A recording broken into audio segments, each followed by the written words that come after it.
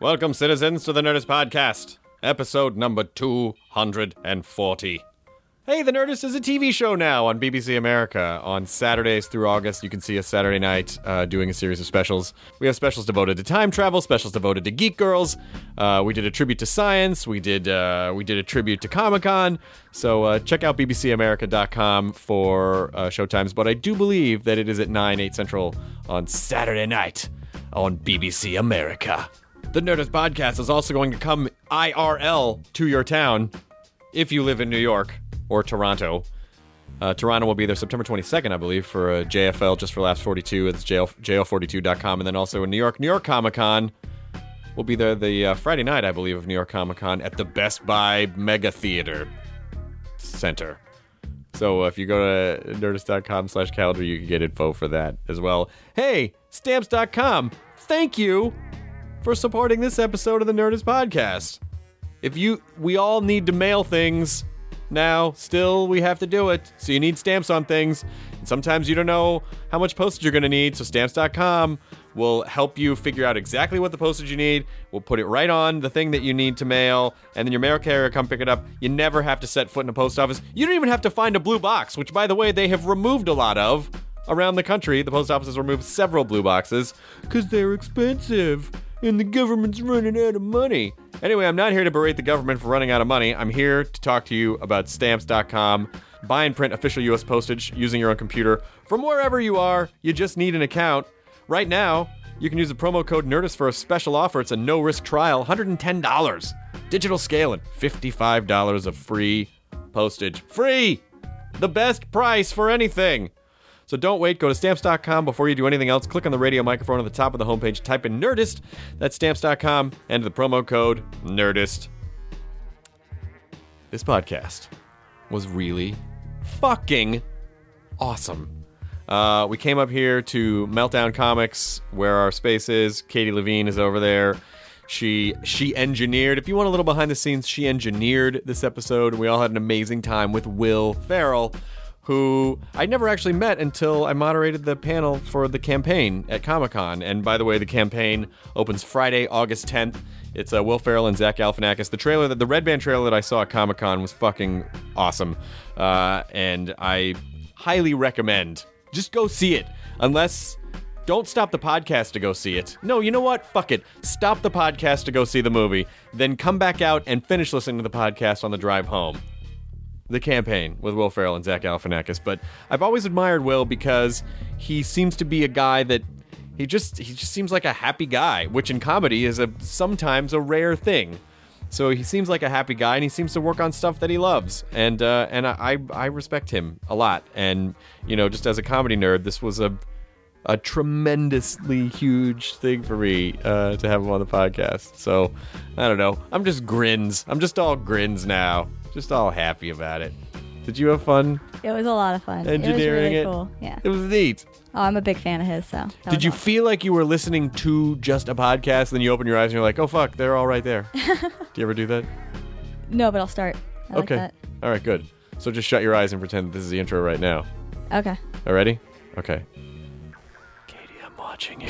See, that's what a podcast would do, because it would get inside your head. So this is episode number 240 of the Nerdist Podcast with the wonderful Will Ferrell. Now entering Nerdist.com.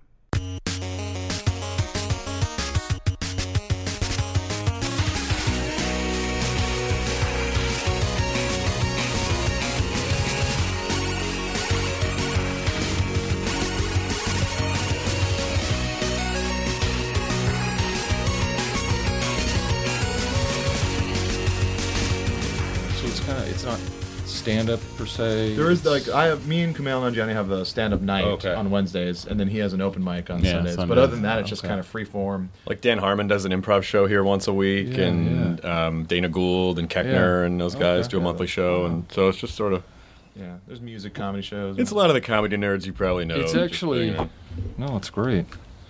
All right, you ready? Are you recording, Katie Levine? It's recording. Oh my God, I'm not hearing anything in my head, Katie Levine. Same here. What's up?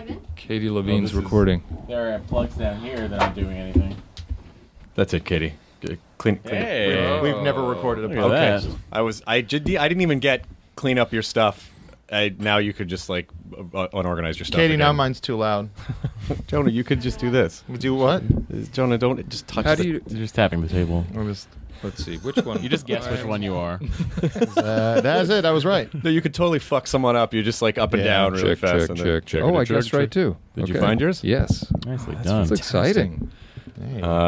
So we have to be very I'm careful just really bad at guessing. I just go for Will's, even though he clearly just got it correct. because you just want to blow his ears out. Yeah.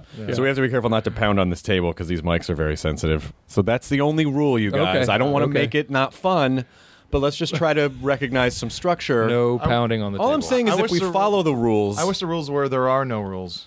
there are no rules except you can't Except pound that on the one. table. Yeah, that's Yeah. just the one. That's almost like zero It's rules. not bad. That's okay. Yeah. That's one more than I need. All right, you can set your arms on the table, but you just can't pound on them. That's Elbows? Like, Elbows that's half good? a rule. Elbows are okay. It's Man. rude. Oh. It's bad etiquette, but you can do it. If you it didn't just say that, I shows think that we you were could've been raised okay. in some kind of That's actually soothing. Yeah, it is. It's kind of white noise. Yeah. throughout the whole that's- podcast. Someone at a certain point would just, that's nice. You're almost like a Foley artist. Yeah. Oh, here comes Grab your box of sand. Dave Foley. Oh.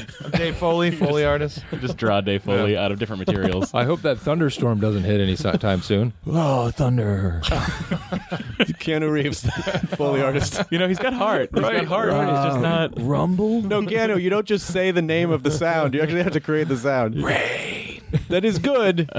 No, I'm just a Rainn Wilson fan. Cat meowing. Cat meowing. Nyan cat. There, Speed was on the other day, Yeah. and I had 45 minutes before I had to be somewhere, so I watched 45 Of minutes course, of that's Speed, what you do with it. which you forget that there's about 45 minutes of plot setup before you get to the bus part. Yeah. Oh, yeah. And I'd totally forgotten that. I Yeah. thought it just started with Just Sandra Bullock in Venice Beach, right? yeah. And then I forgot that. There is a whole... And he and Jeff Daniels are these buddies. And, Oh, that's right. yeah. Jeff Daniels is in Yes. this. Oh, because they He's sent him to their the partner. the wrong house. Yeah. He's their partner. Yeah. Spoiler alert. And he has the puppy Wait, dog how face. many years old is that? Spoiler alert. It doesn't matter. Doesn't matter. Okay. He's not supposed to spoil it. And he has that real sad puppy dog face when you realize he's about Yeah. to die. Just And then there's like a Dennis long Hopper's time- the crazy bad guy. Dennis Hopper's a crazy guy. And then there's like I think a good half an hour after they're off Yeah, of the bus. but you right? think it's over. Yeah. You Oh, think it's done. once it's settled. Yeah. There's still Yeah, another. There's like, and then they go Okay. and get him. Yeah. And all of a sudden they have like a whole Yeah. sting operation around his. Is there not a Anyway. subway involved, or It did I was, make that up? That might have been Cruise I'm Control. thinking of Money I think you're Train. thinking No, of I'm thinking Speed. of Yeah, Money you're thinking Train. Money Train. You're thinking Money Train? Yeah. You're thinking Silver Streak? Yeah. But You're It thinking was, of Speed 5, Subhuman, where everything was just underground. Yeah. And they added And zombies. vampires. Never. They, And chuds. The thing about gotta have chuds. Yeah. Chud. I never saw Chud. Oh, what are we doing here? Why don't we just put these mics down and go I'm watch not- Chud? Cannibalistic human underdwellers. We should go, and then we should resume the conversation. Well, we okay. We just See you guys Chud. next We've year. We just got a gotten lot to back. watch. Chud. Didn't need to see Chud. Turns out, wasted a lot of time, guys. A lot of valuable inventing minutes we could have promoted. In fact, it bummed us all out. We're just gonna go. We're just gonna go home. Just shut it down. I just sat through Batman and Robin because I did Paul Scheer's podcast. How did this get made? Oh yeah. So we had to watch Batman and Robin, which is infinitely worse than you remember. Oh, there was yeah. one scene where Alicia Silverstone, the first time she shows up as Batgirl, says to Batman, "Bruce, it's me, Barbara. I found the Batcave." Maybe that. And there was an outfit for a girl. Yeah, no, she was already in the outfit. That was probably in pickups when they were like, "Well, we didn't really explain how she got here." We better cover this. And it's all off camera. You just hear her saying it. Yeah, we'll just get it once. We'll never use it. Yeah. Do you want to do more than one take? Do you want to do more than one take? No, I don't think so. Because I have another one. Bruce, it is I, Barbara. What is this I have fallen into? I've got it. World's greatest detective. It's me. Is this some kind of bad cave? Yeah, it's but the thing that I remember about Speed is that the 105 freeway wasn't completed yet. So that right. dates that movie to me because they jumped over the. Yeah. Yeah. By the way, if you're going in a vehicle really fast, it doesn't mean you're going to get lift if you go off the end of something. And it immediately it doesn't at all. It tilts up. Something naturally has to be built up. A natural ramp. A ramp, Yeah, has to be there. of some type. Yeah. So I don't know. That's it. And what was the Someone get that guy on the phone. Who made that movie? What was the one? What was the line when they hit the carriage and he turns? He's like, "Cans. It was only cans." Oh, ringtone. Ringtone.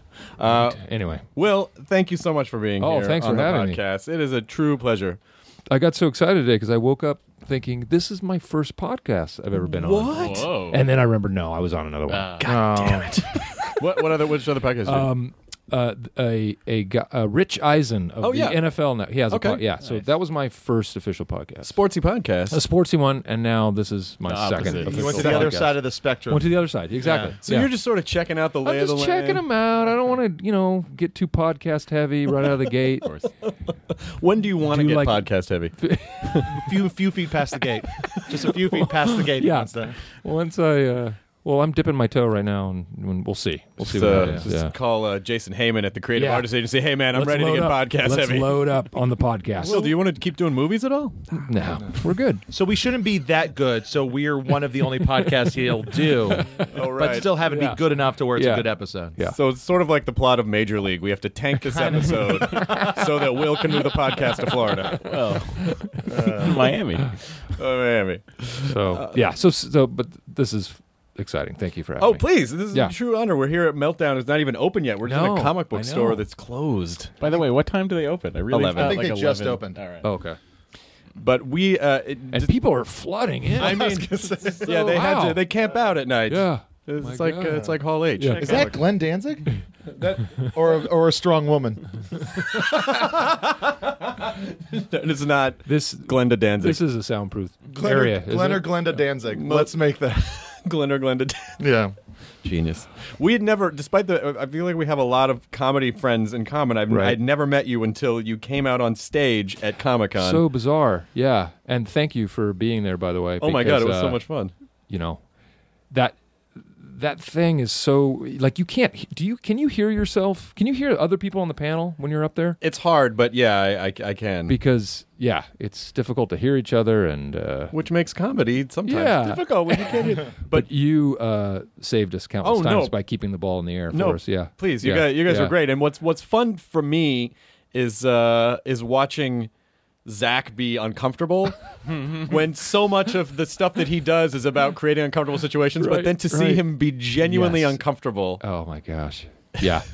No, that we just completed 2 weeks of me watching Zach be completely uncomfortable as we for this movie, The Campaign, Yes. opening August 10th. Is it rated yet? It's very close to the wire, and it still says not rated. It says on not every- rated? It still says not rated. Oh, really? yet. No. Really, like, it's X? I think that's a trick to get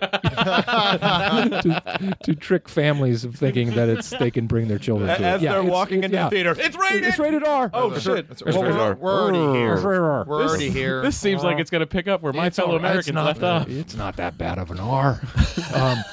But it's rated R. But the funny thing was that we had suggested a long time ago when we met with the Warner Brothers marketing people that we would be up for this movie lent itself to doing some stunt type things in character, Right. debating and if we could do some colleges and that sort of thing. Well, then Zach has to grow his beard out because for Hangover 3 and everything. So Right. then we were like, well, that's not really going to work. But then the studio was still excited, thinking we wanted to do all these cities and all these stunts. So there we were, kind of doing these stunts that were.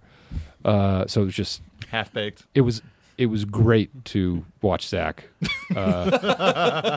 as I would force him to because we'd go to St. Louis, for instance, and there, God bless the people of St. Louis, but it's literally 100 degrees, and 1,000 people turned up in this town, this square, and with babies, and we're just like, why? I wouldn't wait for us. It's okay. Go home. They got nothing else there. And but I just loved I'd literally say a couple words and then just go, ladies and gentlemen, Zach Galifianakis, and they would go, crazy as they should. And then he's just like, oh, now I have to speak. But yeah, we had a lot of awkward moments. Well, at the panel, obviously, people one of the last questions was trying to force you guys to get into your characters. Right, that's right. And so if you naturally are you're just you're ready to go, yeah. and then it turns to Zach, and he's just like, it was almost like he just wanted to be like, fuck, but he kind of gave in. Yeah. I know. He and of course, then we our last city was Washington D.C. Tuesday night. What is today? It's Thursday. Thursday. And we finally got our patter down on the last event. We finally got our little shtick worked out on the very last thing we did. So you workshopped it for all the main shows? We workshopped it. We literally let people down for 2.5 weeks doing unprepared bad comedy. You got to the gold. And then we finally got to the gold. Save it for the Capitol. Yeah. Save it for Obama. But we had just fantastic moments. Well, they put us on a Zamboni machine driving through the streets of Toronto, which I kind of loved. Sure. Because I legitimately loved it, and then also I love the fact that Zach is just hanging on the side going, "This is why I got into the biz." He'd rather be on his farm. Oh my gosh! And then we had to throw out dueling first pitches at the Cubs game, and Zach had a very funny idea. Like, we should just have a pizza delivered in between the two pitches, and I thought, that's really funny. So we arranged for this pizza, and we just wanted it to be weird, so that I throw the first pitch, and then all of a sudden a pizza comes out, and we don't have money to pay for it. And, we ask the player who's catching for, do you have money, and and just drag it out really uncomfortably long. Well, for some reason, the PA announcement, they gave the information to the announcer at the Cubs, for the stadium. And all of a sudden I throw out the first pitch, and then you hear this voice goes, "Uh-oh, ladies and gentlemen, looks like someone's ordered a pizza." And it was just like, now it looks really terrible. It wasn't going to be good to begin with, but now it really looks bad. I started laughing. I just started really laughing. Like a bad wrestling announcer. Like, yes. What's going? This is unprecedented. And I think he even gave it a plug, like, looks like some delicious Giordano's pizza's coming. Now with cheese in the crust. So some from Giordano's called him, slipped him some money, and said, "Why don't you make sure people know Giordano's is here?" So we left a trail of underwhelming appearances. And that guy really felt like he was keeping the comedy train exactly. going. He was like, "Well, it needs to be set up. I'm just helping out." This is unexplained. It needs to be explained." He probably took it upon himself. Guys, I just got back from a Second City show. I know how this works. Yeah, exactly. Kids, did I ever tell you about the time I bailed out Ferrell and Galifianakis at the Cubs game? It's yes and simple stuff. They were gonna have a pizza delivered, totally out of context, and I provided it some excellent context. And you could feel there was a collective sigh of relief amongst the patrons that day. Because I was like, pizza? Oh, pizza. Giordano's. Anyway, I never got a thank you note from them. Oh, well. Pass the mashed potatoes, please. Well, time to put this on my IMDb. Then he just walks into the garage, you just hear a gunshot. Right. That was it. That was his last. The car starts for a while, taking too long, then he shoots himself. By the way, did I hear a rumor? Was there a rumor circulating that you died in a hang gliding accident several years ago? There was a long time ago. Yeah, there was. There was. I think I was shooting Blades of Glory in Montreal, and Matt, my publicist, who's here, calls me. He's like, "I'm just letting you know. There's this rumor that you died in a hang." I'm like, "What?" And your first reaction, did I? And I was like, "Oh shoot, I gotta call my parents and make sure they don't just see it on like the CNN ticker or something." Right. And but the best part was I turned on that night after work. I was watching like Extra or Access Hollywood or whatever. What's the one that Billy Bush is on? Oh, it's Access Hollywood. Access Extra Wood. And, Billy Bush. Access Extra Wood. And inside the edition of Access Inside Extra the Wood. edition of American Journalist. Tonight. And I watch Billy Bush go really sarcastically like rumors that Will Ferrell died in a hang gliding accident weren't true. Boo-hoo. What the fuck? I don't know where that's coming from. Craziest, the weirdest thing. That's I ever weird. saw. Yeah. So Did you ever? Have you seen him since then? No, I've never seen him. Was it because you made fun of his family member? Maybe. Yeah. We just figured it out. Yeah. We just figured it out. Yeah. I mean, maybe that was it all comes back. Yeah. Oh shit! But anyway, yeah, there was a rumor that he started. Yeah, that someone Billy in the Bush. Bush family started. Do you have that? Is it? I know you started at Groundlings, for like in 90. 93 or 4, was it? Yeah, 93. Yeah. And so, 90, so you've been around comedy for a long time. Have you felt that thing that some comedians kind of get to a certain point in their career and they're like, I just need to be taken seriously. I just really need to be taken seriously, and they just like kick comedy away. No. Good. I don't. In fact, Zach and I, we were talking about that. It's fun to do serious things if you're offered them and it feels like the right thing. But no, it's not a statement that no one's taking me seriously. Yeah. But we were analyzing, like, it's funny how there is such a backlash, though, against that in a way sometimes. Yeah. When someone wants to be taken seriously. Or at least, Jim Carrey does a serious move and everyone's like, what's going on? Well, it's like being heckled from the front row. Be funny. Yeah. Whereas on the flip side, if a dramatic actor takes a comedic turn, it's like, wonderful. Such a great job, you guys. Did you have any idea he could do that? Good looking and funny? This opens up a bunch of new doors for you, right? Comedian, go back to being funny. And then the opposite is, this closes a lot of doors for you, doesn't it? So you did that. Yeah. But that same thing happened to Woody Allen, like after Annie Hall in Manhattan. Yeah. Like, it's like I can't remember the movie that was right after that. So that was super. Did you do something super serious? No, he did a really good, like, something good. weird one Okay, where it's like there's aliens going, why don't you go back to being funny? You were so good at that. Yeah. But I'll always love comedy. Yeah, that's good. I had Anna Gasteyer on the podcast. Okay, yeah. She told me this great story about that. I think your mom amazing. told her. Okay, which is that when you were a kid, you were going to take square dancing lessons, right?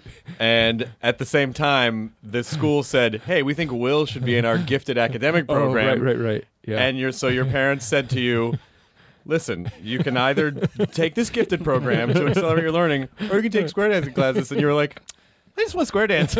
Yeah. And so they were like, okay, fine. Yeah. No, it was the whatever period of time where the special gifted class took place, because it was still elementary school.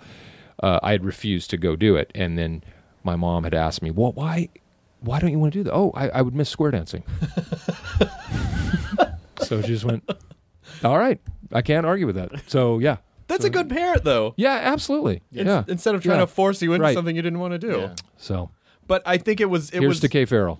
Cheers. Cheers. Pour a little out on the. The fist in the air. Don't pound on the table. But I think. Oh, I'm sorry. I just broke my own rule. All right, guys. See you later. Now it's time for the Jonah Show. It's Jonah Show. It's a Jonah Show. 40 minutes of that. Yeah. But when I look at your career and all the stuff you do.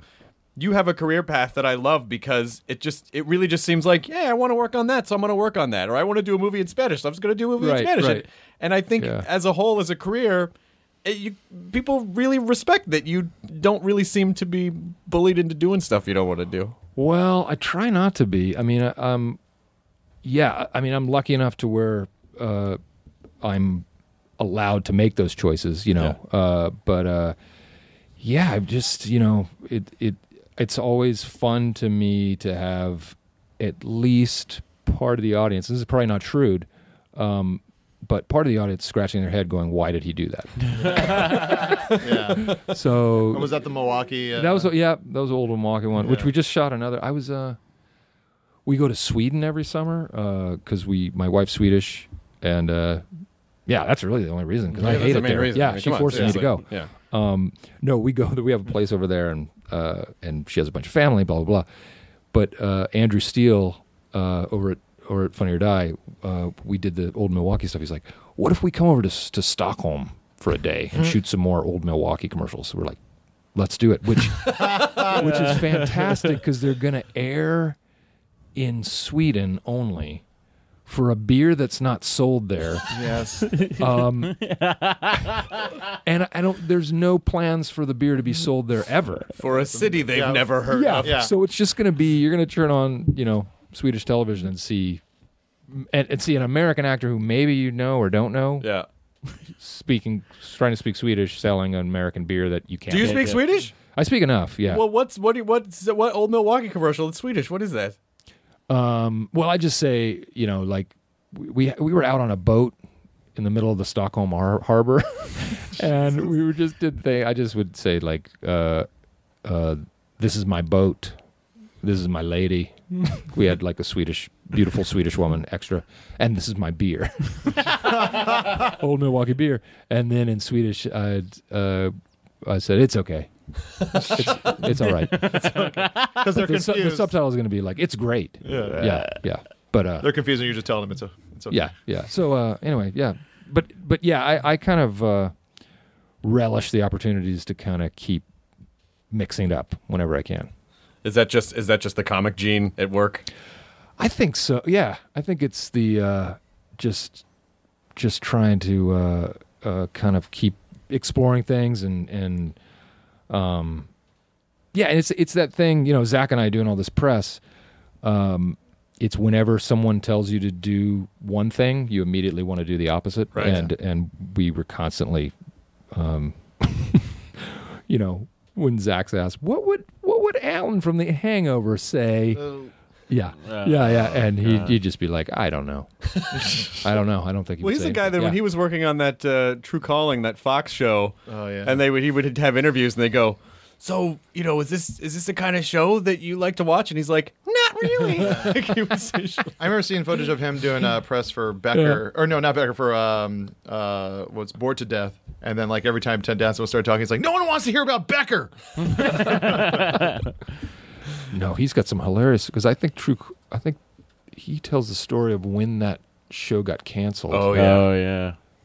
And I forget how, but his first question, the showrunner was like, gather everyone together and like, so guys, the show's been canceled because another show was coming in. Yeah. And Zach immediately asked, when did casting begin for this other show? And I remember that story. He said that no one else was in the mood for it. No one laughed. People have families and are losing jobs. Yeah. And he's flippantly making comments. Yeah. Well, he used to do these. Yeah. I remember he was. I went over to England in like 2001 or something for like a couple of weeks, and he was shooting a movie there, and he was telling these stories about how he would do stand up in England. Mm-hmm. And people weren't, like, some of the British audiences weren't getting his act. Yeah. And so he would, like, pound his hand on the table and be like, God damn it, I am an American. You respect me. Yeah. And but all the other comedians in the back were dying. Right, but the audience was like, what the fuck is going on? Yeah, yeah. And that it's the crowds that are super they'll just get on your ass, like, immediately. Oh, yeah. If it's not working. They got to be, like, 10 jokes a minute. Yeah, yeah. Or they, so Groundlings... Was it you started in 93? Who else was that at that time? Was it like Kathy Griffin and Kathy Griffin, Karen Mariyamas and Mike McDonald? Right. That was like the they were kind of the main stage players when I was taking classes. So it was like Patrick Bristow, Mike McDonald, Tim Bagley. Oh, Tim's great. Yeah, and Michael Hitchcock. Just great ensemble, and yeah. So when we were coming through, it was like myself and Jennifer Coolidge, and Coolidge had been there for a little while, and Catan, and then like Anna and Chris Parnell, and were a little bit behind us, and yeah, but just a great group of talented people before it started becoming the ticket to get on SNL. The Factory, yeah. And which apparently it I remember talking to Jim Wise, who was teaching a class, and he literally said after a couple people got on the show that the vibe had totally changed. That people in the classes were like, you go around the room, what's your name? What do you do? What are you hoping to get out of the class? And literally was like, I want to be on Saturday Night Live in a month. It was just this mercenary, like, as opposed to when it was kind of a great spirit when I was there, where you'd have these improv classes where you'd have a lot of actors, but you'd also have like housewives and people in business who just want to work on their public speaking. And so it was a really eclectic crew as opposed to just everyone trying to get somewhere. I remember taking an intro class there, and like the guy, he's like, before we get started, this is not a way to get into Saturday Night Live or Mad TV. Like, if that's what you want, please do not take this class, because this is about the art and the form of it. And I think they started having to kind of give that piece of instruction, because I think everyone just thought, oh, this is how you do it. Great. Yeah. And some of those those lower level classes, they start improvising, and then you just see people just trying to throw catchphrases into the improv. You're like, crazy. No! And then I heard my wife actually took a class, and just for fun, and she said then other people wouldn't improvise with certain people because. No, you're not funny. I'm not going to go up with you. There is that feeling, though, when you're doing improv and then, like, you start to walk out and then someone, you're like, yeah. But, and yet, those were those moments where, I just remember the teachers I had, it just like you were forced to just go up with whoever and mix it up. And then, sometimes it's terrible. It's not working, but you learn to kind of work on your own thing. You shouldn't stop walking out. But I was just flabbergasted that there were people would refuse to go up on stage, and it's weird, yeah. But anyway. Well, that same thing sort of happened with stand-up when stand-ups were getting television deals. Then a bunch of people in L.A. were like, okay, I just need 5 minutes, 5 good minutes. Here I go. Yeah. So it's sort of it's more the short-term approach to comedy rather than like, no, this is fun and I want to try to develop. Which I remember my futile attempt at stand-up, my 5 minutes. I could literally got 2 jokes out, I think, in 5 minutes. Because it was just... The rest was exposition. It was just a lot of setup. It looks like I've ordered a pizza. Yeah. And then the bus. Yeah. Paint the picture and then do my character voice and then... flashlight. Okay. I gotta go. Things have changed so much. Now it's just a phone instead of a flashlight. You just get the iPhone. So then they just paid you. Paid you? Yes, they paid you. By pager. I'm sticking with it. Every comic gets a pager. Yep. Yeah. Well, that's true. They from the Cheesecake probably hit your cell phone. Right? Yeah, they hit your cell phone. Funny. Okay. That's when we go do live shows around the country. I send them a text. They're like, okay. Yeah. I never feel it. I never have once seen it either. Yeah. And then when I walk off stage, I look at my phone and go, oh, fuck, how long did I go? Yeah. No, that was 17 minutes ago. I got the emoji. I send you a little picture of a light bulb. You do. You're not kidding. You do. Yeah. Clever. It's the extra. That's why you go the extra mile. I go that is at least a mile to just select a different character. That's also our Christmas bonus. Is just an emoji. But doesn't it make you feel a little bit better for the Christmas spirit? It's that personal touch. Better than money. An emoji. But I'm kind of curious to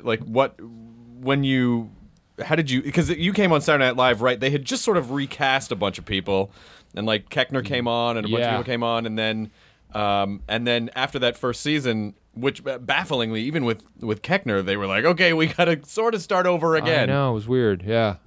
We were. I remember sitting in a meeting with Lauren and Mark McKinney, and it was towards the end of the season. We were feeling good. We thought feel like the buzz was happening again about the show, and of course being completely idealistic and thinking of things that the show would never do. We went to Lauren's office saying, what if we did like a traveling show this summer, and we did a couple sketches each, and we did like a 10-city tour, and Lauren's like, well, some of you aren't coming back. We're like, what? Oh, shit. And Mark didn't come back the next year, right? Or was he? I think he lasted like 3 years, right? Yeah, I can't remember if he did. He might not have. That might have been on his own accord. But but yeah.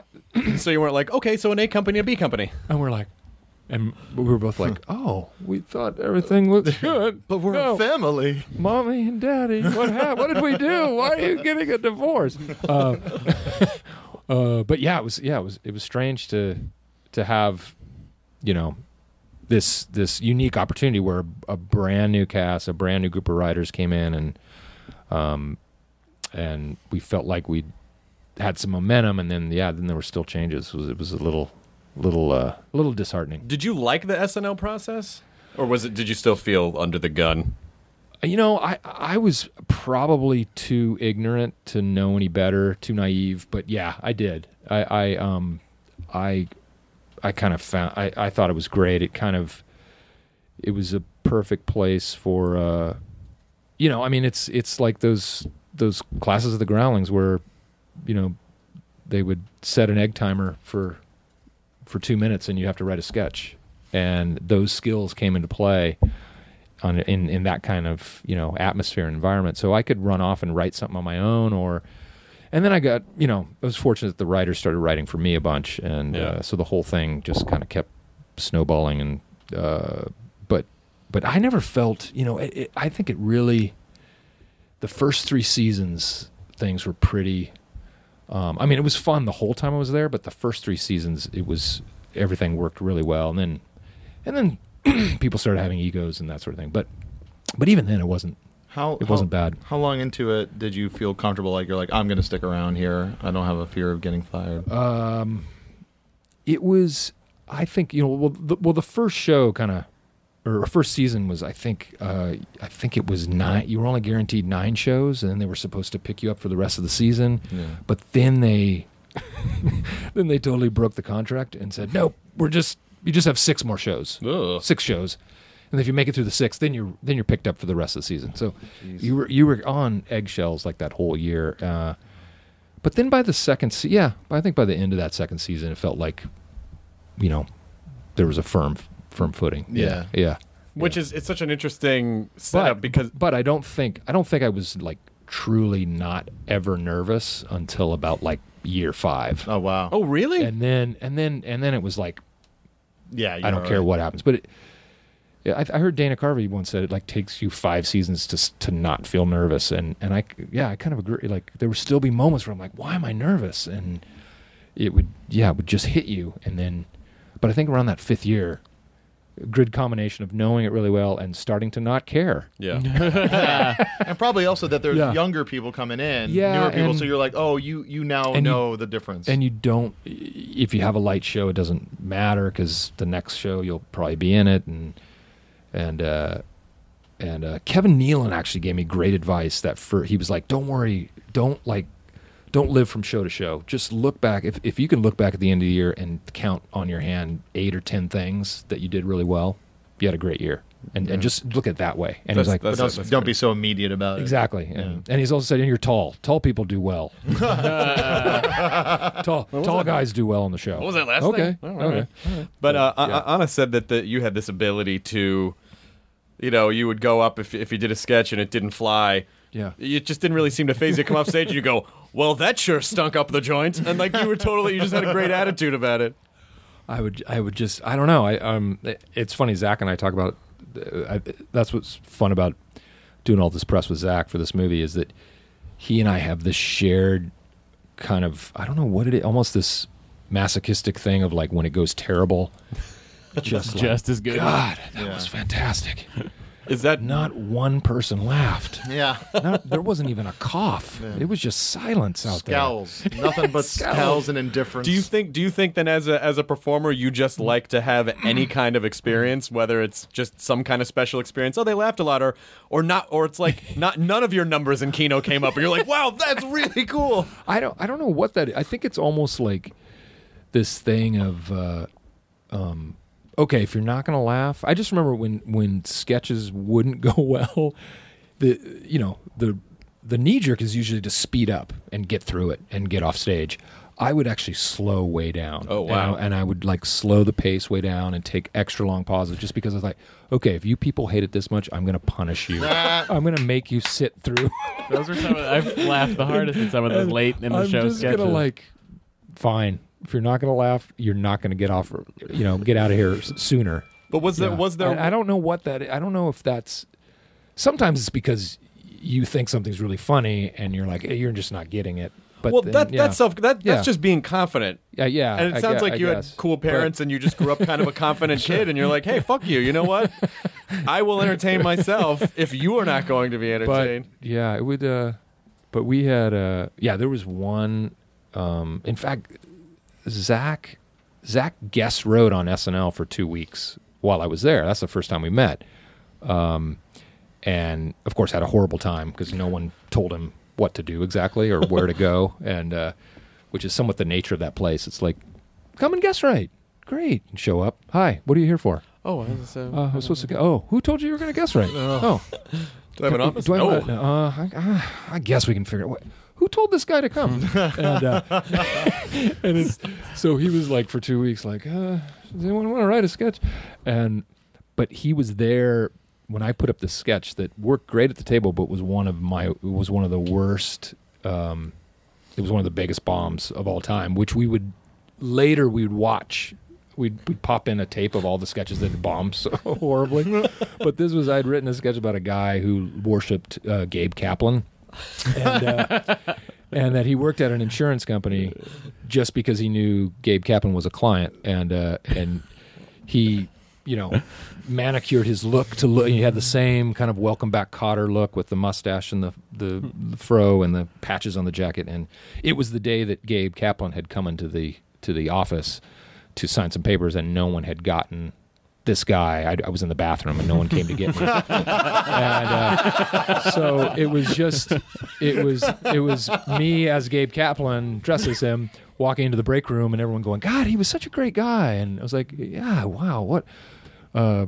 Really cool. So glad. It's so fun. I'm like, who are you guys talking about? Oh, Gabe Kaplan was here. And it was like, what? Why didn't you come and get me? And it was just a whole sketch of me being so upset that, did anyone bother to check? Like, this is, like, I love the guy. And it was just disastrous. And, we would watch that thing and just howl at how silent it was. Do you have scientific reasons in your head for why you think it didn't work? Or do you just sort of feel like, you know what? Some stuff's funny to people, and other stuff just doesn't work with them for whatever reason. And then in looking at it, oh no, this is really obscure. Of course, no one's going to laugh, and it's really a quiet sketch, and But that show in general, which informs you it gives you such a thick skin that you're kind of it really helps when things don't work with the audience, and you just kind of keep moving on.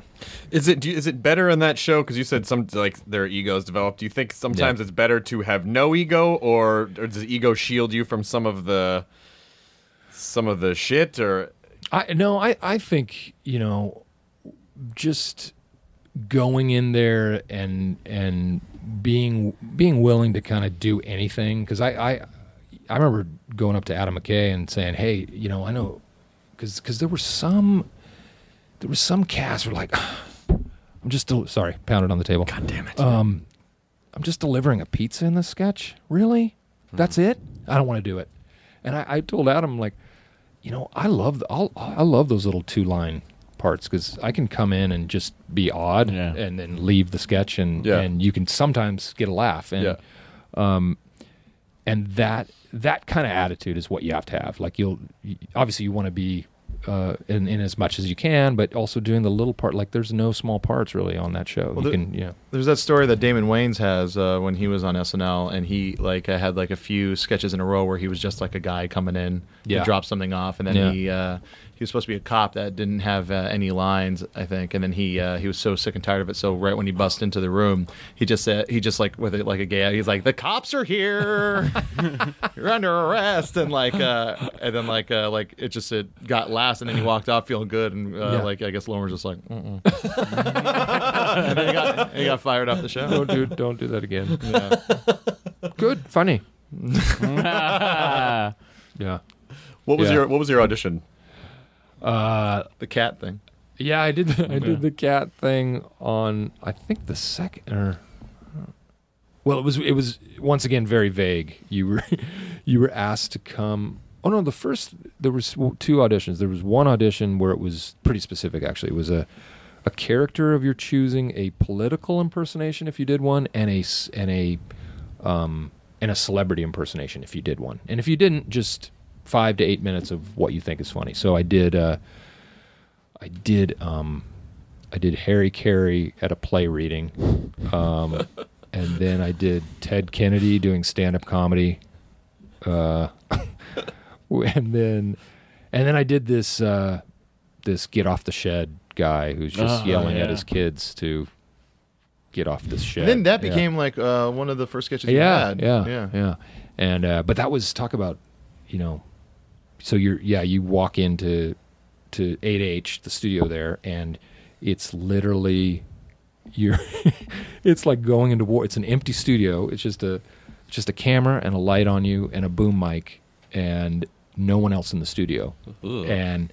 And you have to listen to the auditioner. Like, you're in the hallway listening to the person ahead of you doing their thing, and you're pacing in this hallway looking at all the pictures of former cast, former sketches, just going, how is my head not going to explode here? And And you just had to go out there and did it. But it was so crazy that I almost didn't feel nervous. And then there was a callback, and that's when I really felt nervous. And but I think that's when I did the cat thing. Yeah. And this highway patrolman. And but yeah, I was playing with cat toys in silence. Yeah. That's the best part, I think, about watching those so bizarre. Those audition videos. You can find them like they're on sometimes like the greatest DVDs or like online. Yeah. But like it's just you see this really funny sketch to just silence. Like and it's just the weirdest fucking setting. And Lauren, I don't think he does this anymore because I think he just goes and views people at either improv clubs or he views them in front of an audience. But he did that to see if you could continue stand the pressure of just having no one laughing. I don't know. It's so bizarre. Even watching like Phil Hartman's audition, which is hilarious, but like the only person you hear laughing is Bernie Brillstein. Yeah. Yeah. It's the only person you hear laughing, and he just and then he just doesn't give a shit. He's just like going through his notes. He just So it was bizarre. What was interesting is that SNL is sort of like catapulted you. Everyone's very aware of who you are, and yet I remember reading, I think right after Elf came out and it was a big hit, and everyone was like, someone did an interview with you, like, you couldn't even. It was despite the fact that you were this big television name, the film business was like, we can't put him on. No, totally. What are we talking about? No, like Todd Phillips had to kind of fight for me to get into old school, and I left the show, and I didn't really have, it's not like I had this stack of scripts waiting for me. It was just, I just thought, it's time. I did it for 7 seasons. I don't want to like stay there for too long, and right. Even though Lauren took me to dinner and tried to give me the logic that it's the wrong time to leave because you're kind of at the top of your game and you should wait to start going down a little bit. I don't know if that's really let me sleep on that. But you're too hot. He never wants anyone to leave ever. But yeah, it was a whole new. It was like, okay, you're in this one club, now you got to fight to get in the next club, type of thing. I guess no matter where you are in the industry, because if you can remember what it was like before everything worked for you, it's just that idea of like, if I could just get that one thing, everything's going to be awesome, and then you get that thing and you're like, shit, this is if I just had. No, it's true. It's like wherever you are in the food chain, there's always another area you can't get into, you're not supposed to be there, and that sort of thing. So that's why you just kind of have to you just kind of have to be happy where you're at, and it doesn't mean to be any less ambitious or want to try to get to that next thing, but at the same time, it's okay to just kind of keep doing the things you're doing. You were kind of an anomaly for a performer, particularly for a comedy performer in that sense, because the business seems to attract, performers are naturally sensitive, I think. Most of them are. Yeah. And then obviously there are egos involved, and then the business just does nothing but just like punch you in the face most of the time. So it's interesting that you are just like, But, I learned quickly to like stay away from the internet.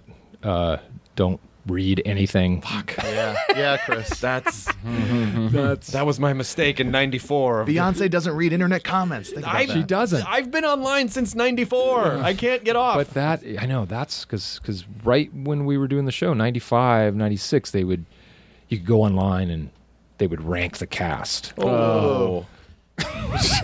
So someone would send you a thing like, hey, you were ranked like number 2 in the cat or whatever. Like, oh, that's cool. I'm gonna look on that. Then a comedian goes, only number 2. Yeah. or you'd go to another site or another blog or whatever, and you would be at the bottom of the list. And you're like, this is in terms of head width, and I'm like, it's not even that's a weird list. But the internet ranks us, and I'm like, there's only 3 of us. Well, then you're in the top 3. Yeah, top 3. Top 3. Yes. But yeah, there was some magazine. I think it used to be. Because there was Entertainment Weekly and Entertainment Magazine, I believe it was. One of those. I think it was called Entertainment, and it went out of business. But the first show, they gave me the title of most annoying newcomer. Oh, God. So I made my buddy, someone sent me a plaque of it to like put on my desk. Yeah. And I just put it on the outside of my office door. And it was like good news and bad news. You're like the only cast member mentioned by name but you were listed as the most annoying.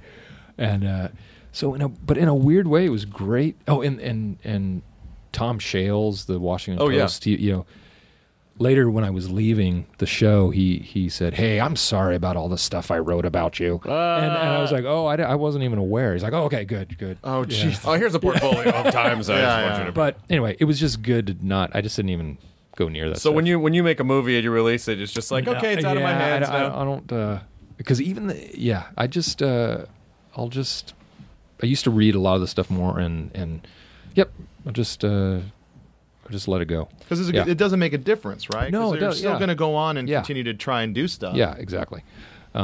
It's not going to tell. Most of that stuff, especially the reviews are short. It's not going to give you any great insight and go, "Oh, this is what I did wrong." Plus, the ones that are sent to you that are like, "Hey, great review," and so. It always starts in my case like, "I've usually hated everything he's done, but this one surprised me." That's how I know that mechanism. That's how people quote unquote keep it real. Yeah, like I want it to come from a real place, so I got to shit on him first. Yeah. And it's that new style of. Instead of just like, this movie did not work for me for this reason, or I really enjoyed it because of this. It's now so personal and bizarre. Yeah. And it's more about the how clever can I... If I were a car driving into a lake and that lake was filled with spiders, right? Will Ferrell's movie would be at the bottom. Like, what? Come on. Yeah. Come on. Totally. What are we doing? One of the greatest ones was I remember reading a review. I opened up the LA Times and it was 40-Year-Old Virgin had just come out, and I want to see. I'm like, oh wow, Steve Carell's movie. I want to see what they think of it, and it looked like it was a positive headline, and the first two paragraphs, the reviewer were about me and how this guy's terrible, his buffoonery, and Steve Carell was an anchor man, and so I was expecting it to be like that. But it wasn't. It was really good and charming and this, that, and that. But it was a whole two paragraphs just kind of nailing me, and and I was like, God, I don't think I'm in the movie. I don't think. Well, you might get a check. Yeah. You're on one of the TVs in the background of the electronics store. Yeah.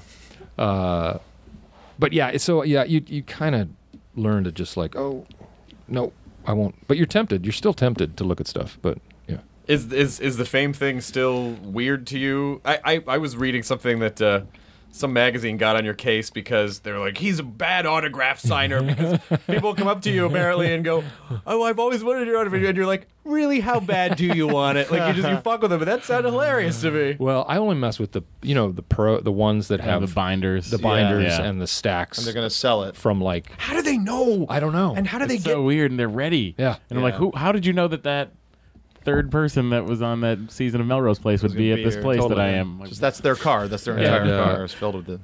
I'm your biggest fan. The funniest ones are the ones in New York. Like if you do a show like Letterman, there's a whole crowd, and then they'll follow you. They'll buy on foot, and like, please, Will, please, I waited 5 hours, please, and then follow you to the next light, please, please, please, follow you to the next light, please, please. And finally, fuck you! I hate you! They turn quick. And then I have the driver turn back, and I'm like, you're right. I'm sorry. Let me sign that for you. No. I was... you got me with that last comment. Grave error on my part. So. Yeah. But no, I just mess with the pros sometimes. And but yeah, Autograph, I think it was Autograph Magazine. Voted me worst celebrity. But... Sounds like fake. So what do you work for? Autograph. That's a real thing. And but here's the crazy thing with media nowadays. I'm on the treadmill and I'm watching CNN, and along the bottom it says Johnny Depp voted best autograph signer, Will Ferrell worst on CNN. That's very important news. If they do anything, it's news. And anyway. That's a cross I have to bear. So I guess what are you going to do to try to increase your Autograph Magazine rankings? I have to. And Billy Bush said, I've dropped off. Yeah. I'm still in the top 5 apparently, but I'm not number one. Done. Who's number one? Let's take him down. Boo-hoo. You know who is number one? That was Johnny Depp. No, Johnny Depp's the best. He's the I'm best. talking about like who's the worst. Who's number one on the worst? Now, what is number one? Does that mean they'll just sign anything? Number one, I guess. That they make a real point to like. We used to. When I was a kid, I would go to Fenway Park and get autographs. Then it's going to be someone weird. It's going to be someone kind of weird who will sign anything. Someone who will sign anything has to, I don't know. Yeah. I guess that's me, because I will sign anything. I don't give a shit. Well, but, and no criticism against that either, but it's just kind of like whatever. But maybe that's just really, maybe Johnny Depp's just super smart that way, and he's just really... the fans just love him even more. Everything is just like a paragraph, like a beautiful... What's your name? What's your dad's name? When we locked eyes only moments ago. Do you remember the first time you saw me? Yeah. Moliere once said. Come on.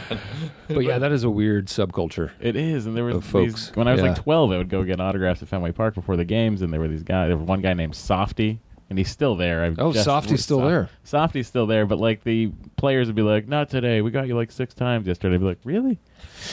Yeah, because that guy probably makes a living off of then going on the internet and selling all these autographs.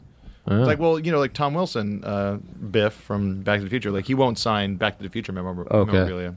Like someone brought like a cassette tape soundtrack of the movie last time he performed here. And like he's like, anything, just get me anything else, I'll sign it. Okay. Yeah.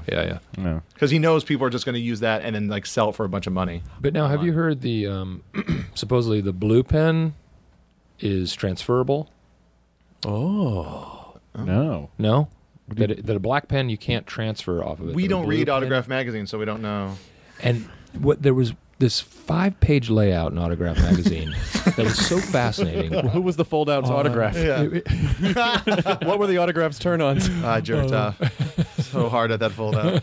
So the autograph liked motorcycles and hated mean people. Hearts instead of dots on the eyes. Turn-offs, hairy back. Some of those autographs were born in like 94 now, you guys. It makes me feel old. God. I was at an event, at my friend's charity event, and taking photos with people, and there was a guy who's like, Will, Bob so-and-so.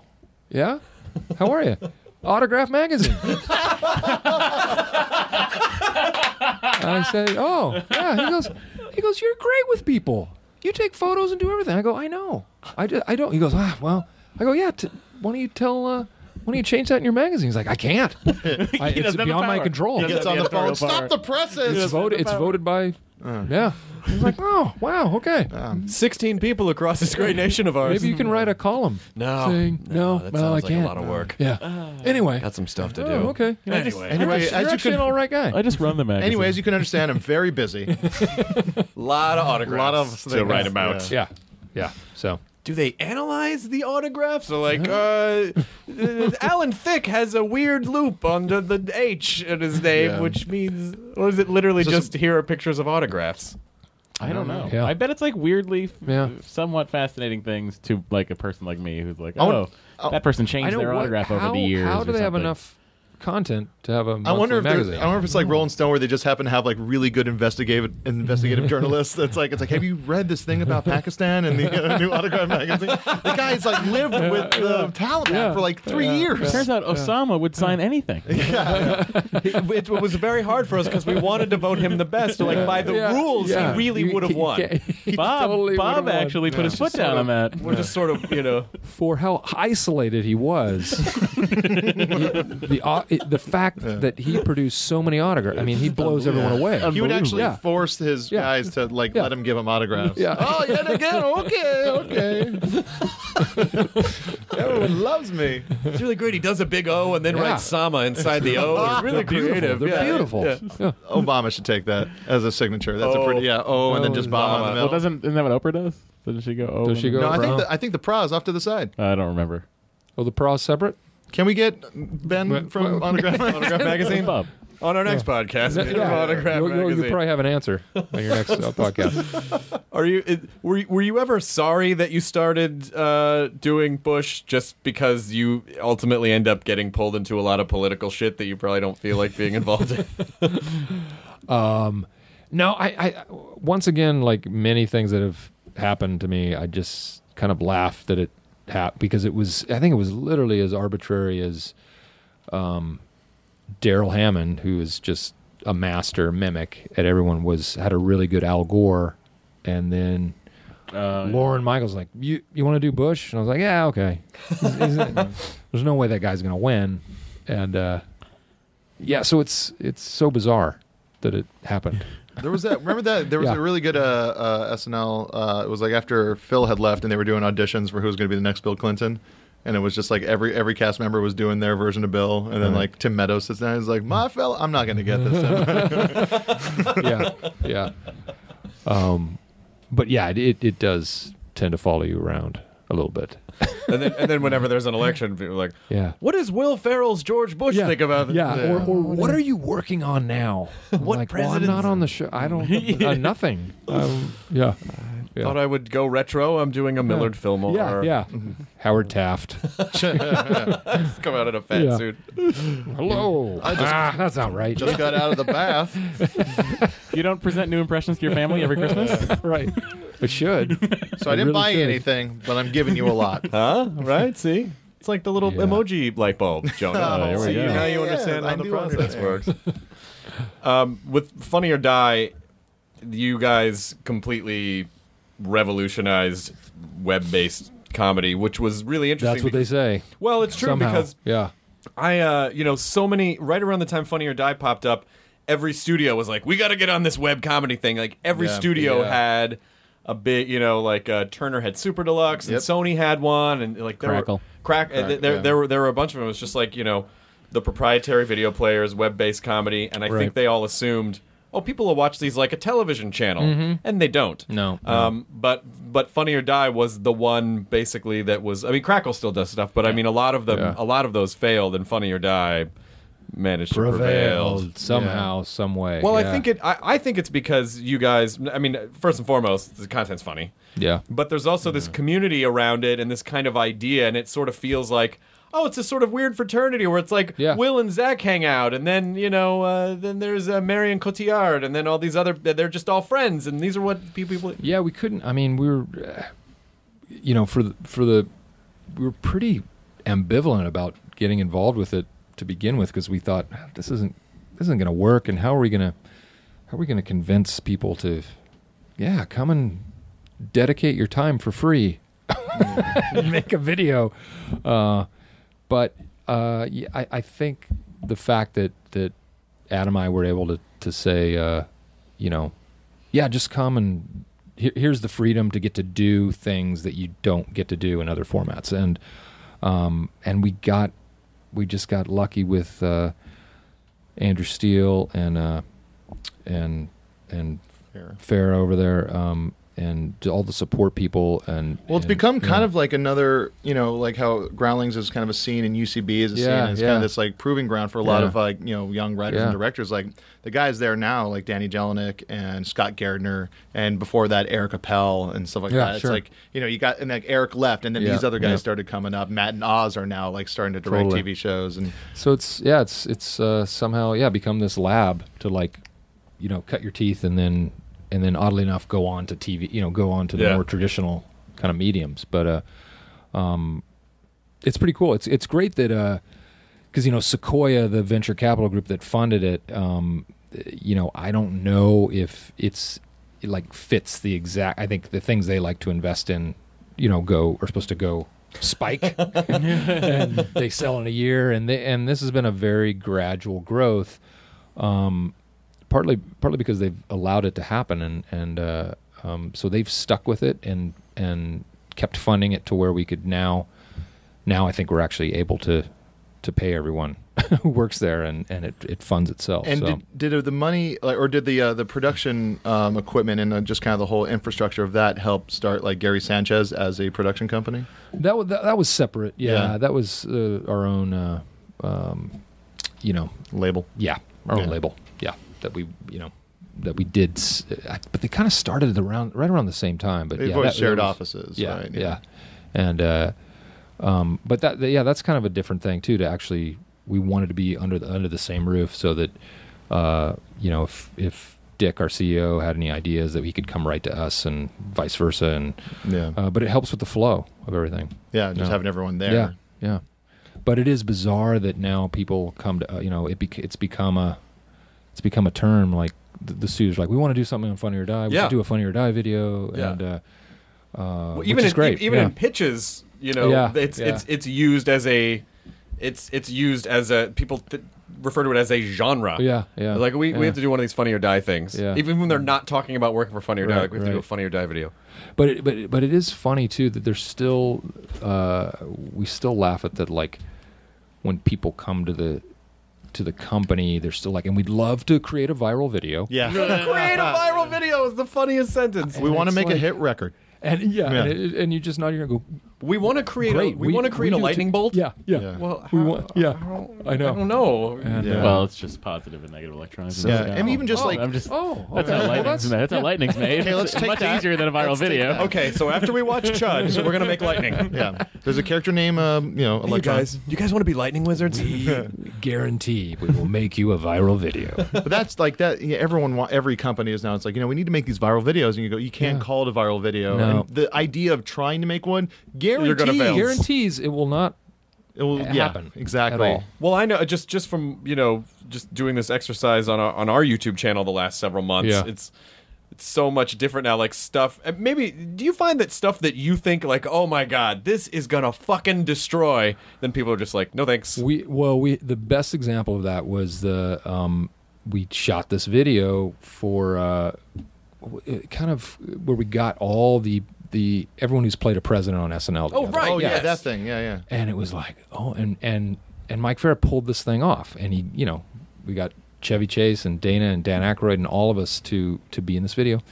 Jim Carrey did Reagan, and it was literally like, this thing is gonna be huge. We're gonna get 10 million hits. We're gonna get all the hits. I can't sleep tonight. And, this drops in midnight. Okay. What, is it posted? Yes. What's going on? It was like waiting for the grosses of a movie. What? Huh? Okay, we're at 1 million. Okay, that's not bad. And I think it got up to, I don't know what it's at now, but I think it in its initial kind of, posting, it got somewhere up around eventually 5 million hits, which is nothing to sneeze at. That's great. That's fantastic. But it was thought like, this is an event. You've never had all these actors together. You're like, you're gonna break the internet. Yeah. And it. Case in point. It was funny because it was probably really expensive. That was a big set. There was a lot of people. There was a lot of coordinating. Ron Howard came and directed it. Yeah. It was like this. We had press around it. It was makeup. It was like a real release. And then, some people shared it, got on TV. And then if you think about Landlord, like that was shot there wasn't even mics on it. It was just onboard mic. 2 hours at my house. Yeah. And then that's the thing once again, it just proves the point that you just can't. You just have to take your best weird little shots and whatever's going to happen. Do you have a different mindset for live performance versus a film comedy versus now the internet type comedy? Does your head go to a different place? Yeah. I mean, it's just I think those Funny or Die is now an avenue for just those weird little ideas that would pop in my head and there wouldn't be a place to use them. Yeah. And in fact, that the Carly Rae Jepsen song. Yeah. I was just thinking, I just want to make my own video to that for no reason. And you can. You should be doing the exact same thing, like washing the car, etc. No, I was just going to be like, because I grew my mustache out this summer in Sweden, and it didn't quite get fully grown. It was just kind of stubbly, and I really looked like a weirdo. I really looked like a weird guy who shouldn't be hanging out with people. And I thought that mixed with that song would be a good combination. But that's a Funny or Die idea, Can you do that though? Because there has been many times where I've always just wanted to make my own version of a video for like Desiree's "You Gotta Be" or different stuff. Like, would you guys be allowed to do that because it's someone else's song? We could do it, and then they would call us. The lawyers for the label would call us and make us take it down. That's it. But by that time, someone's already ripped it and put it on YouTube a few times over. So we would just pray. Let's just put it up, see what happens, and we'll take it down if someone complains. Yeah. But I can't imagine at this point. They'd probably be like, I mean, I'm sure the artist. You never know. Oh my god, that's amazing. Yeah. No matter how violently you're making fun of them, they just love it. You're referencing them anyway. Yeah. So, Anchorman 2, anything? We're just writing the script right now. And how's your writing process? Well, usually it's Adam and I just sit in a room and trade off. One of the other lies on the couch and the other one types on the computer, and we just spit ideas out and just kind of do it that way. But we've been isolated this time. So he took half the script and I took the other half, and we're gonna merge them together. I hope they have nothing to do with each other. And they don't. They don't right now. the plot, like in Act 2, is like, why are they in the Congo? Like just some weird. So, but then, and just because we just thought, let's just, since I was gone and doing all this, let's at least try to take advantage and maybe we'll get some usable stuff. So we've got a ton of work ahead of us. Yeah, we'll probably start. He's on vacation right now, so next week we'll start kind of full bore, intense writing. Yeah. If someone was just like, Will Ferrell, you can no longer make films in Hollywood. I don't know who that is. It's the mayor of show business. Yeah, mayor of show business. I've been elected by the people. He had a great profile in Autograph Magazine. I have a good signature. Very confident eyes. But what would you do? Would you? It's a great question, because I often, throughout my career, I have thought of things I can do. I got excited once that I figured I could drive a cab. UPS, I kind of like the whole. I could be a really good mailman. Yep. I like sorting. I like the organization of, like, if I had a route and like, hello, Mr. Henderson, how are you? And Will Ferrell's delivering my mail. Yes, I used to be him. Here's your fucking Autograph Magazine. Why do you subscribe to this shit? Delivering Autograph. I'm going to throw this in the tree. You have to deliver the thing. I'm not getting my Autograph Magazine. Yeah, I'll look for it. I don't know. Maybe they discontinued it or something. That's up for the feds to figure out. Yeah, I would probably be maybe coaching or something. Yeah. Sports. High school sports, maybe. Oh, possibly. That'd be fun. Yeah, that'd be fun. But I don't really know. I don't really know. It's not anything you're gonna have to worry about. But I'm just curious, because you just seem like the kind of guy where I would at some point you go, hey, I think I'm just gonna open a bait store for a while, and then you just do it. Bait store would be good. And you bait just have shop. a bait shop like in Sweden, and then you just do it for a while, and you're like, that was fun, and then you just kind of do something else you want to do. Is that ultimately the key to everything? Really? Is it? Do you ever feel like, well, if I compromise a little, then I can, or do you really just feel like, no, you have to sort of be all in for what you're doing, no matter what? It's I've kind of, like, if you really think about how hard this is to do, and the odds of success, and those are the things that you'll get so intimidated, at least for myself, that. Because I would go, I don't know how many times I would go to an open mic night and sit in the back of the club and, like, try to force myself to put my name on the list, and then just too afraid to do it. Yeah. And I probably went to 30 shows where I just sat in the back and I'd watch one comic and say, oh, I'm funnier than them. And, oh, no, that guy nailed it. I'm not that funny. Yeah. No way. And then... but I kind of had to make it a game. My dad is a musician and has played music forever. And when I sat down with him and said, hey, so I'm going to try this, I think. And I'm going to try this comedy thing. And I'm like, do you have any words of advice? And he said, you know what? Just know that there's luck involved. And that if you... And he gave me what seems like a weird piece of advice, but it was actually really helpful. He said, if it was based solely on talent, I wouldn't worry about you, because I think you have some real talent, which, but just know that you need a little bit of luck, and that if you don't get it, if you get to a certain point where you've tried and tried and tried, it's okay to stop doing and do something else, and you won't have failed. And for some reason, that took all the pressure. I was like, oh, this is a crapshoot anyway. Might as well just have fun. Dad won't get mad. Yeah. and just like, this is so crazy anyway, and let's just give it a shot. And so I didn't. I've almost never treated it like it's a real thing that's happening to me. Yeah, which sounds bizarre, but it just, because if you stop to think, you'd go insane. You'd go, yeah, and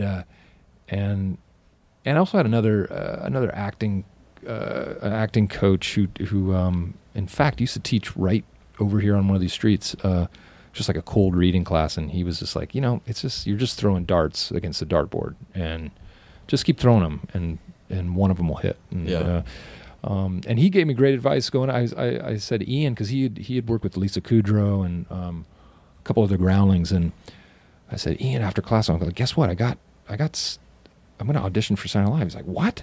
Oh, okay. Well, I go, what do you think? And he's like, okay, well, just treat it like a fun trip to New York, and just know that just the audition itself is a huge achievement, and whatever happens, happens. So I tried, I didn't fully do that. I was still nervous as hell, and Sure. It still meant a lot to me, but I tried to just, keep it all slightly in perspective so that you don't get so crazy with it all. Yeah. Well, it's hard. I mean, they're like I was saying earlier, for people who are, when people are like, I want to break into comedy, or I want to break into, it's like, yeah, that's fine. Just be careful, because if you're predisposed to beat yourself up a lot anyway, this is not going to help that. Totally. And then also too, and if you guys find that when you get asked that, how do I break in? It's like, if you're already asking that question, you're probably not going to make it, or because, as you guys know, you just figure out a way.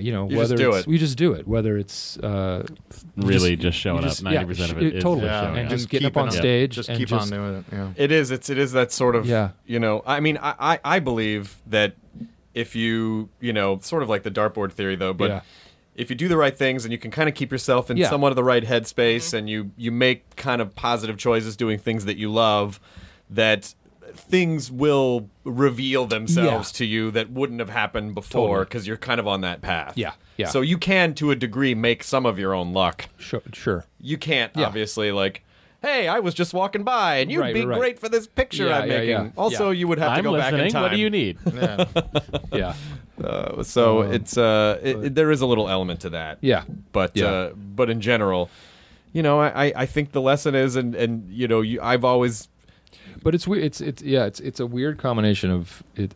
You still have to be industrious and work, but to really just try to have as much fun as you can. It's probably not just gonna happen at you, right? Yeah, it's not gonna. It's gonna be. It's like you said. I mean, the classic comic thing is when you first start in this business, and you're like, "Have that fucking guy." Like, don't ever compare yourself to other people. Totally. Which I'm sure on SNL was probably. It's very hard for that not to happen sometimes, because everyone's just right on top of each other. Right. And you would, I mean, but I'm probably, I'm probably different only in that I just loved the idea of the ensemble. I loved, of kind of really laughing at, I just love comedy. So if, it doesn't mean there were a couple times where I'm like, God, I'm jealous of that piece. That was so funny. But for the most part, it was like, God, that's great. And I don't even think I could have thought of that or written that, and just appreciating that there, a bunch of other different styles and people who are just as funny as you, and get over it, and then trust that what you do is good also. Well, I think it's important to remember that, or at least hopefully why a lot of people do this is because they genuinely appreciate comedy, and that we're generally comedy nerds, and that it's okay to appreciate other people doing funny things, as opposed to just like, I want to be famous. I want to be famous. Well, that's the thing. Because that does not. I don't think that fixes all of your problems. Yeah. No.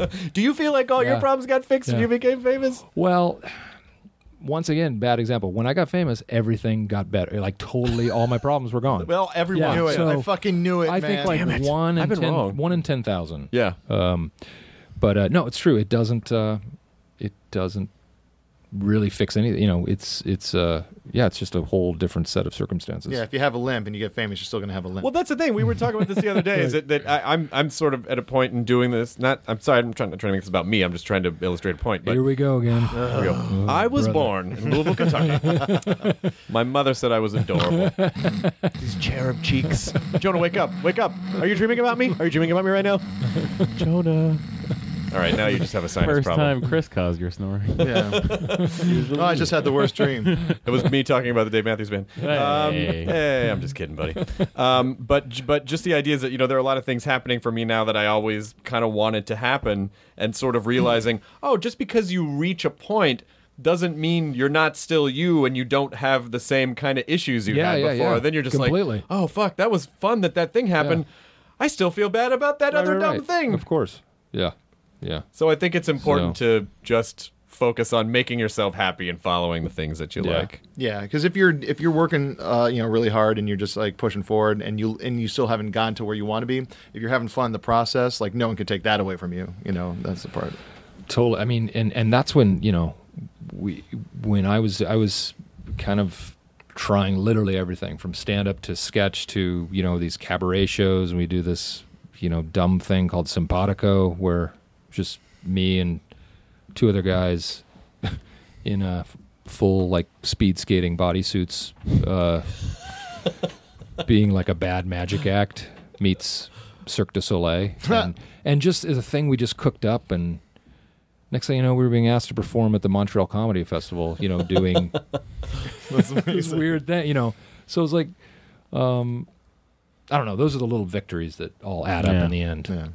Yeah. And you like the idea of someone who is just really passionate about a thing, no matter what it is. They're just really fucking into that thing. Yeah. I mean, at least as long as they're not obnoxious. Yeah. Yeah. I mean, as a comedy, like for comedy, like the skater guys, they're just fucking, they just love it much. Yeah. Any time there's like, that's such a fun angle. Anyone who's so over the top into what they're doing. Yeah. That's always insane to me. Yeah. Well, we're about at an hour, and I don't want to take advantage of your time because it was nice of you to come to our comic book store and hang out. I've got to prepare for the Conan O'Brien show now. Are you doing the Conan O'Brien show tonight? Conan, is it Conan? O'Brien O'Nanan. Conanan. Yeah. Conanas. My preparation will be take a long nap. On the couch. I should do that. Can I just sleep on the... You could do that. Or wake me up when my segment started. I'll sleep through the monologue, the band practice. Wake me up when it's time. You could do the thing that you could do the fun game that improvisers like to do when they fuck around. You could just deny everything he says. So you're in this movie? Nope. Was it fun? No. What do you? No, Conan. That was nope. Nope. Can you tell us a story about the nope? I don't think so. Nope. I don't think anything. No. I can't. I don't remember anything. Literally nothing happened of note. But like you're at the point where if you did that, like if I did that, people are like, "What a fucking dick!" Yeah. But if you did that, people are like, "Oh, that's Will. He's just being funny." That's kind of. You know what though? Sadly, we once again, Zach and I in this press junket, there was a lot of that. Like where, was there a lot of hijinks on the set? Not really. No, it's a job. We went to dinner a lot. So crazy dinners? Yeah. Did you have a lot of food fights? And you ever have any wacky ingredients? Did Zach make faces out of his food and make him do voices and stuff? No. Oh, shit. We talked about each other's families and our upbringings. Oh. Oh. That was the okay. Wacky upbringings? Yeah, So we didn't get that wacky. It's a comedy? Yeah. All right. Well, for these comedians, comedy is no laughing matter. Yeah. These comedies is serious business. Yeah. Okay, that's my time. I guess my 4 minutes. I didn't get anything. My Did you want producer's gonna fire me. to put on a clown head or something, or do I don't. For right now? No, I just meant on this campaign tour. The campaign, yeah. I'm sorry, I was still in the bit. You were still at the junket. Yeah, the problem is that I was so in character that I disappeared. He had turned into the interviewer. I disappeared. Who was worried about being fired by his producer. Yeah, I was there, and then you had changed characters. I was a young reporter. No. You guys were both reporters. We were both reporters. I was just a reporter, and I ageless. listening. I completely checked out because I'm playing the listener of this podcast. This is, by the way, is this one for the ages? This podcast, or is it? You guys might not. You guys might not use it. The podcast. There's a good chance you might not use it. The podcast for the ages. If you want, please. This is number 232. This is just for us. Edit me out as much as you want. Thanks. It was going to be weird if we asked you if we could do that, but now that you've given us the okay, go ahead. Just chop. Our and guest splice. today is, and then silence. Yeah. And then we'd laugh at something. Jonah snoring, and then back. That's it. 4 minutes. 4 minutes with Will Ferrell. So the campaign people should go see. By the way, I hadn't seen the trailer for the campaign. You laughed really hard, dude. At Comic-Con. I never. Yeah. It was a genuine laugh because I guess I can say this because it's in the Red Band trailer, but. The baby punching joke, I've just never seen that because obviously it's the execution. The obvious way is like, oh, they hit the baby and everyone's like, or they don't show it, but just going the opposite direction of like you see the fist connect with the baby's face in slow motion and then the shock ripple through the baby's face and the spit flying out. That fucking unfolded me. Any other movie would just cut to a guy going, oh, hell no! And then a dog going, huh? Is that so with something like we have a dog. We do have a dog in the movie. Do you have any dog reaction shots? Yeah. Nah, we do. Wait, no, I think we cut that out. Married. We got one day with the dog. We just need a lot of head tilts so we can seem confused about things that are happening. We do have the dog from The Artist, though, in the movie. What's that dog's name again? Uggy, yes. Got to run you a pretty penny now. I'm so fucking jealous of that dog. Jonah, come on, man. No, I just fucking... We just talked about it. Jonah, you're not even competing for the same roles. I got fur. He's got fur. Like, I could have fucking done it. You just haven't shaved. That's different. What was that? But I love the trailer for the campaign, and I thank you for the panel was really fun. So thanks for coming. My God, and playing thank around. you wrangled it beautifully. It was a blast. Yes. Will Ferrell, the campaign opens August 10th. Yeah. But he finished this for a number. Give me a minute. It's a Friday in the terms. August terms. So hard on the D. All right. Enjoy your burrito, everybody. Enjoy your burrito. Okay, so when we do this for real, good dry run. So we take a break. Yeah. That's the halfway point. That's the halfway point. We're going to take an intermission. I sweated through my earphones, so that's for your next guest. Next, we're going to talk about the teenage years, and then I would like you to prepare a couple sketches. It's a 6-part These may series. need to be dry cleaned. We're going to set the timer, and then you go write a 2-minute sketch. Now leaving Nerdist.com. This episode of the Nerdist Podcast is brought to you by Stamps.com. Go to Stamps.com, click on the radio microphone at the top of the homepage, and type in Nerdist for a $110 bonus offer, including a digital scale and $55 of free postage. That's Stamps.com. Enter the promo code Nerdist.